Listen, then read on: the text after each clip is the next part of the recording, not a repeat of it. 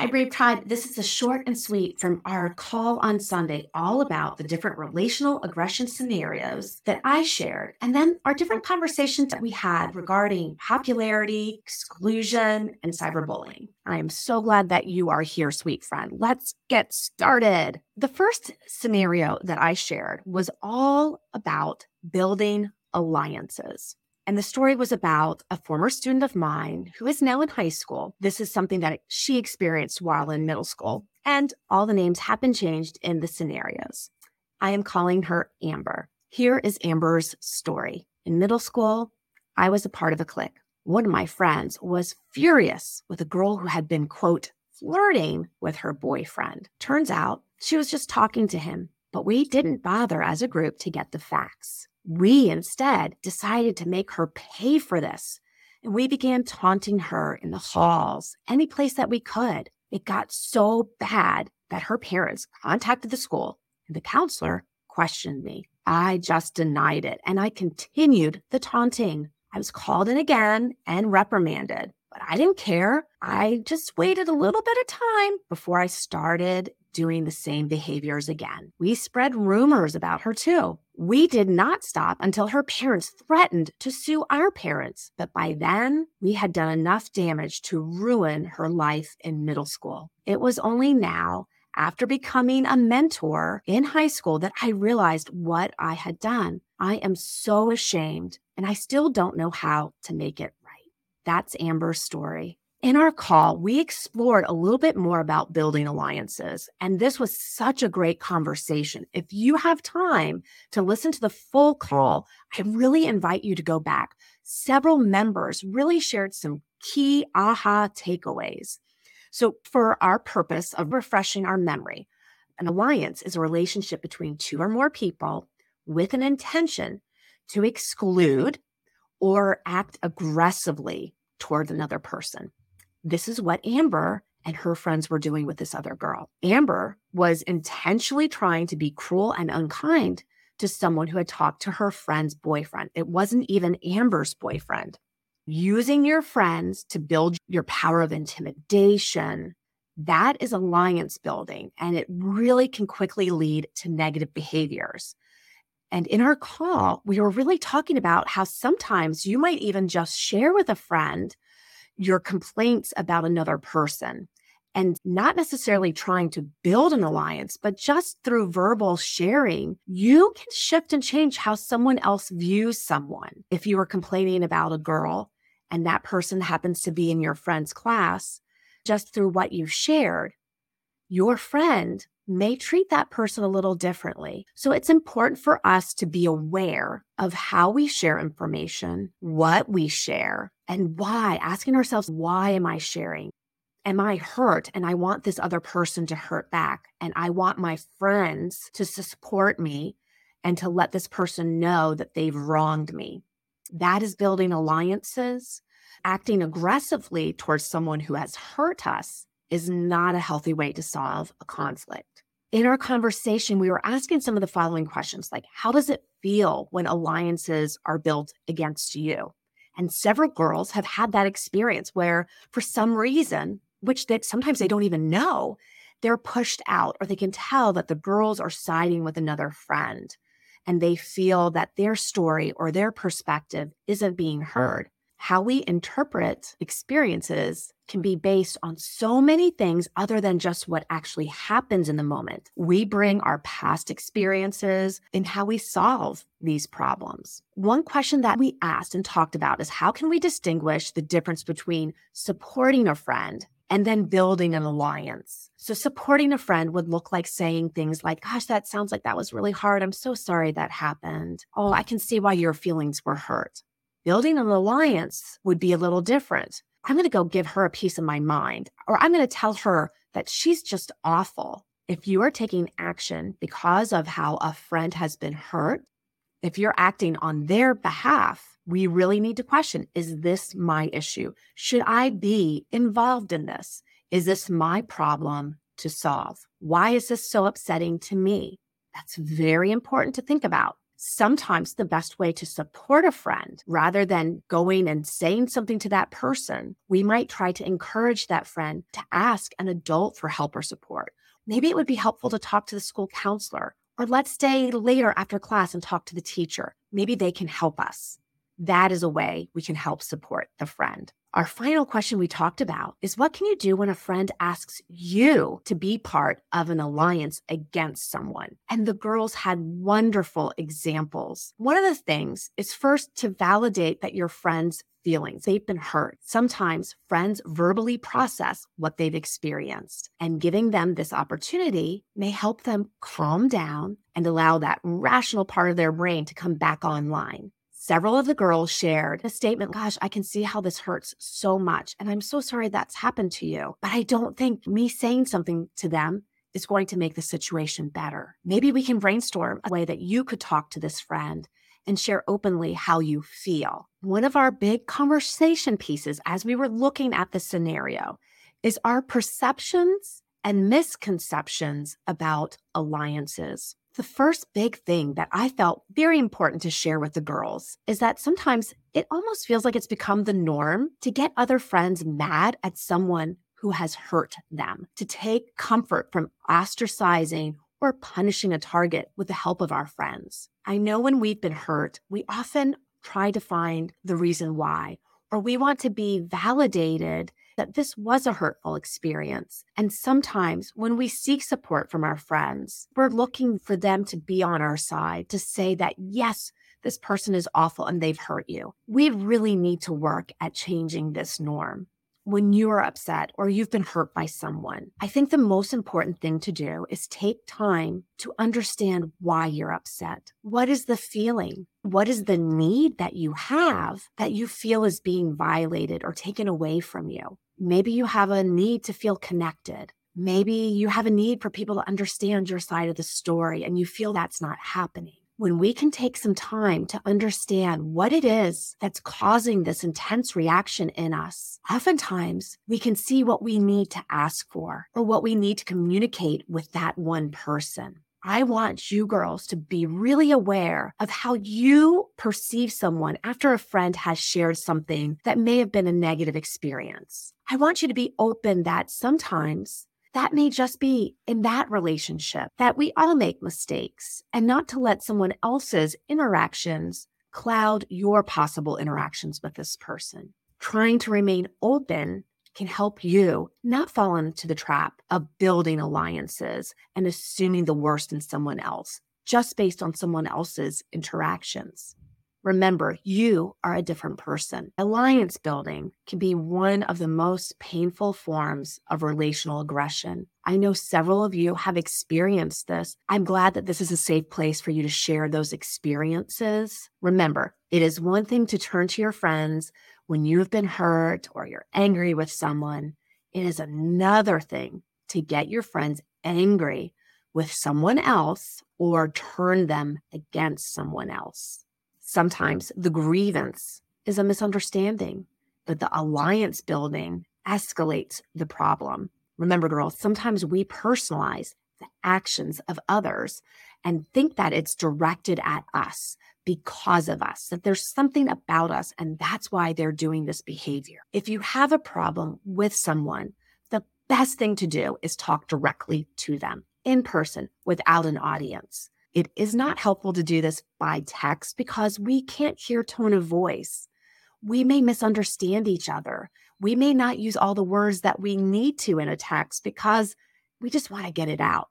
But I really think the most important thing to do is, if you are feeling hurt, talking directly to that person. That's going to help you solve the problem more effectively or understand that there could possibly be a misunderstanding. Sometimes in a grievance, there really could be a conflict, and that conflict may need to be worked out. And a friendship group can listen to the conflict and be a stimulus for resolving the conflict, not escalating it. That is where you can be a good friend in supporting a friend who is upset. You could encourage the group to come together to help process, to give space for each person to share their side of the story and to listen and reflect back what people are hearing, and then see if there's a way to find common ground What would people need to move forward? How could everyone help moderate that and be encouraging and open to both sides rather than taking sides? Sometimes in building alliances, the target is really the aggressor manipulating their friends to do their bidding. So being aware and questioning what is really happening here? What could be other sides of the story, other perspectives to this? Is this my problem to solve? Am I sharing because I want people to help me make this other person feel sad and hurt? The second scenario entails exclusion, and it is from a former student, Lisa, and this was when she was in 6th grade. And here's her story in her words. In 6th grade, I moved to a new school and was excited to make new friends. The new student always became the new popular kid at my old school. I just couldn't wait to be popular. On my first day, I was introduced to Marnie, and my teacher asked her to show me around. Marnie was very friendly. She knew everyone at my new school. I felt fortunate and had so much fun getting to know Marnie and her friends during my first month at school. I even told my best friend at home I was in the popular group. I don't know when it started, but I could tell Marnie was starting not to like me as much. She would roll her eyes at me whenever I talked, or she might even make a mean comment. Then on a Friday, when I went to sit with my friends at lunch, there wasn't a spot and they completely ignored me. Over the weekend, no one responded to any of my texts. I kept trying for weeks to figure out what had happened. They let another girl from our class sit with them, and I later found out that she had been pushed out of the group when I first started. It can be so hard when suddenly people stop responding to us. They move to different seats. They no longer allow space for us. They don't open up the conversations and allow us room and space to share. This can hurt and it can be so confusing. I know some of you girls have seen the movie Mean Girls, based on the book Mean Girls and Wannabes by Rosalind Wiseman. As we look at a mean girl, in a social hierarchy, we see a queen bee at the top. Marnie was using her power to exclude people. Marnie would have been described as the queen bee. She was in control of a group of girls in that 6th grade. She decided what the girls did, from where they sat at lunch to who they got to play with at recess, the things they got to do on the weekends together. There's good popularity and then there's bad popularity. Some kids will be mean to others just so that they can fit in with a popular group, even when they know better. Several of you girls have experienced this, where maybe a friend ditches you, leaves the friendship to go and belong to that more popular group. They distance themselves from you so that they can associate more with that group and less with you.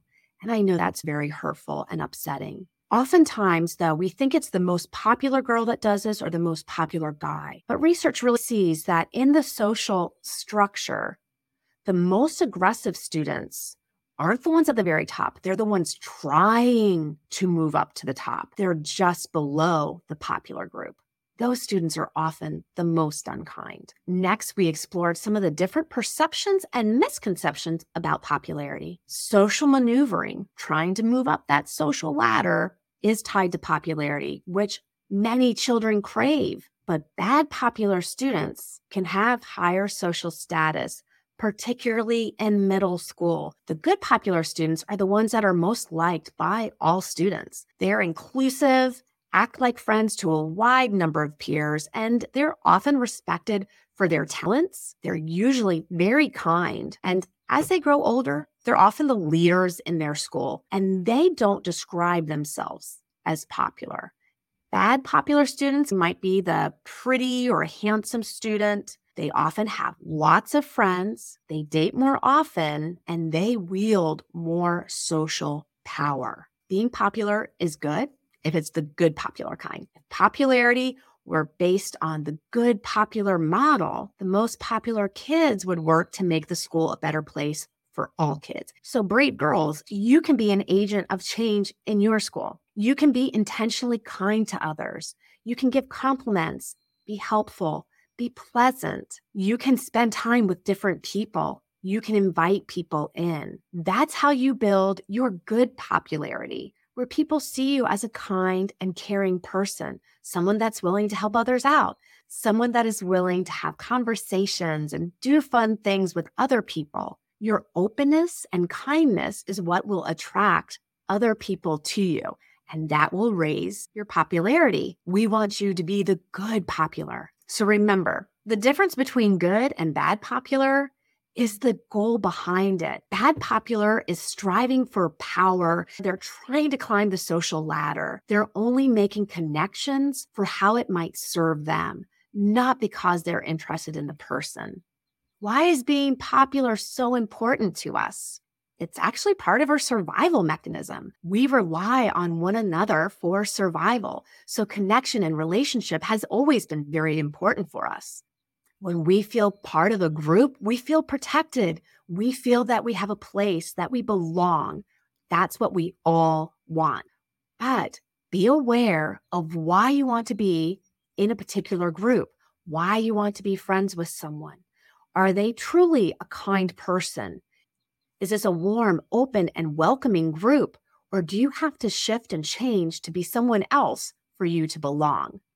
Another question is, what are the effects of being unpopular? It can really be hard when you feel that you're being excluded or that you feel that bad popular group really looks down on you.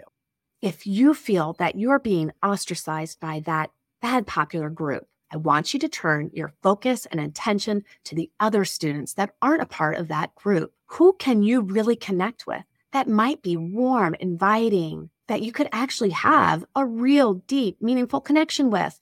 Other people you might have common shared interests with beyond the superficial. We also discussed how leadership and popularity are similar. Bad popular students often are using their leadership skills to control the group, to manipulate people, to get people to do what they want them to do. They often use their attention and focus to maintain their power and popularity. If only they could use that leadership in a more constructive, kind, and empathic way. It could truly shift the whole experience for many students at the school. The third scenario involves Allison, a former high school student of mine. Here is her story.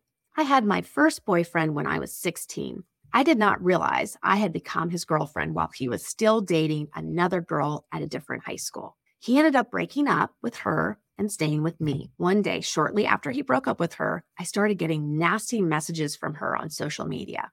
At first, I started firing back saying, "You're just jealous. He chose me and not you." Then she got all of her friends to start messaging me too. I had to get off of social media. A month or so after this started, our high schools played each other at a football game. She stood with her friends right in front of where I was performing with the cheerleading squad, holding signs with my picture and the word slut written all over them. It was horrible that someone I had never even met could harass me so much. And it got even worse when it left the computer and the bullying was right in front of my face. Cyberbullying is an ever-changing dynamic, giving a new and innovative way that kids find to hurt each other with technology. Empathetic disconnect describes the inability to see the emotions and feelings of someone receiving a message. In traditional bullying, an aggressor immediately sees the hurt that they've caused the target. Cyberbullying is very damaging because it can happen all the time. It can be something that the target continues to look at and worry about. With each new person that may see that comment, they are re-triggered and re-traumatized. So girls, it is so important when you are hurt and upset, take time to process and question, why is this upsetting me so much? What is the feeling I'm having? What is the need under this feeling? How can I help support myself? Brave Tribe, I hope this short and sweet has been helpful. Please be mindful of the impact that building alliances has on how people feel. Be mindful of how you share information to friends and how it might impact and cloud how they see someone else. When you are sharing with friends, ask yourself, why am I sharing this? Am I looking for people to validate my pain? Am I looking for people to make others feel what I have felt? I hope that you've learned from this short and sweet and these different scenarios. If you have a scenario that you would like to share, I would love to see it in our community page. That way we can help and respond to you.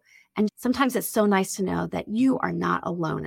If you have additional questions or need support, feel free to reach out. But as always, sweet friends, continue to live life bravely and show up as that best version of you.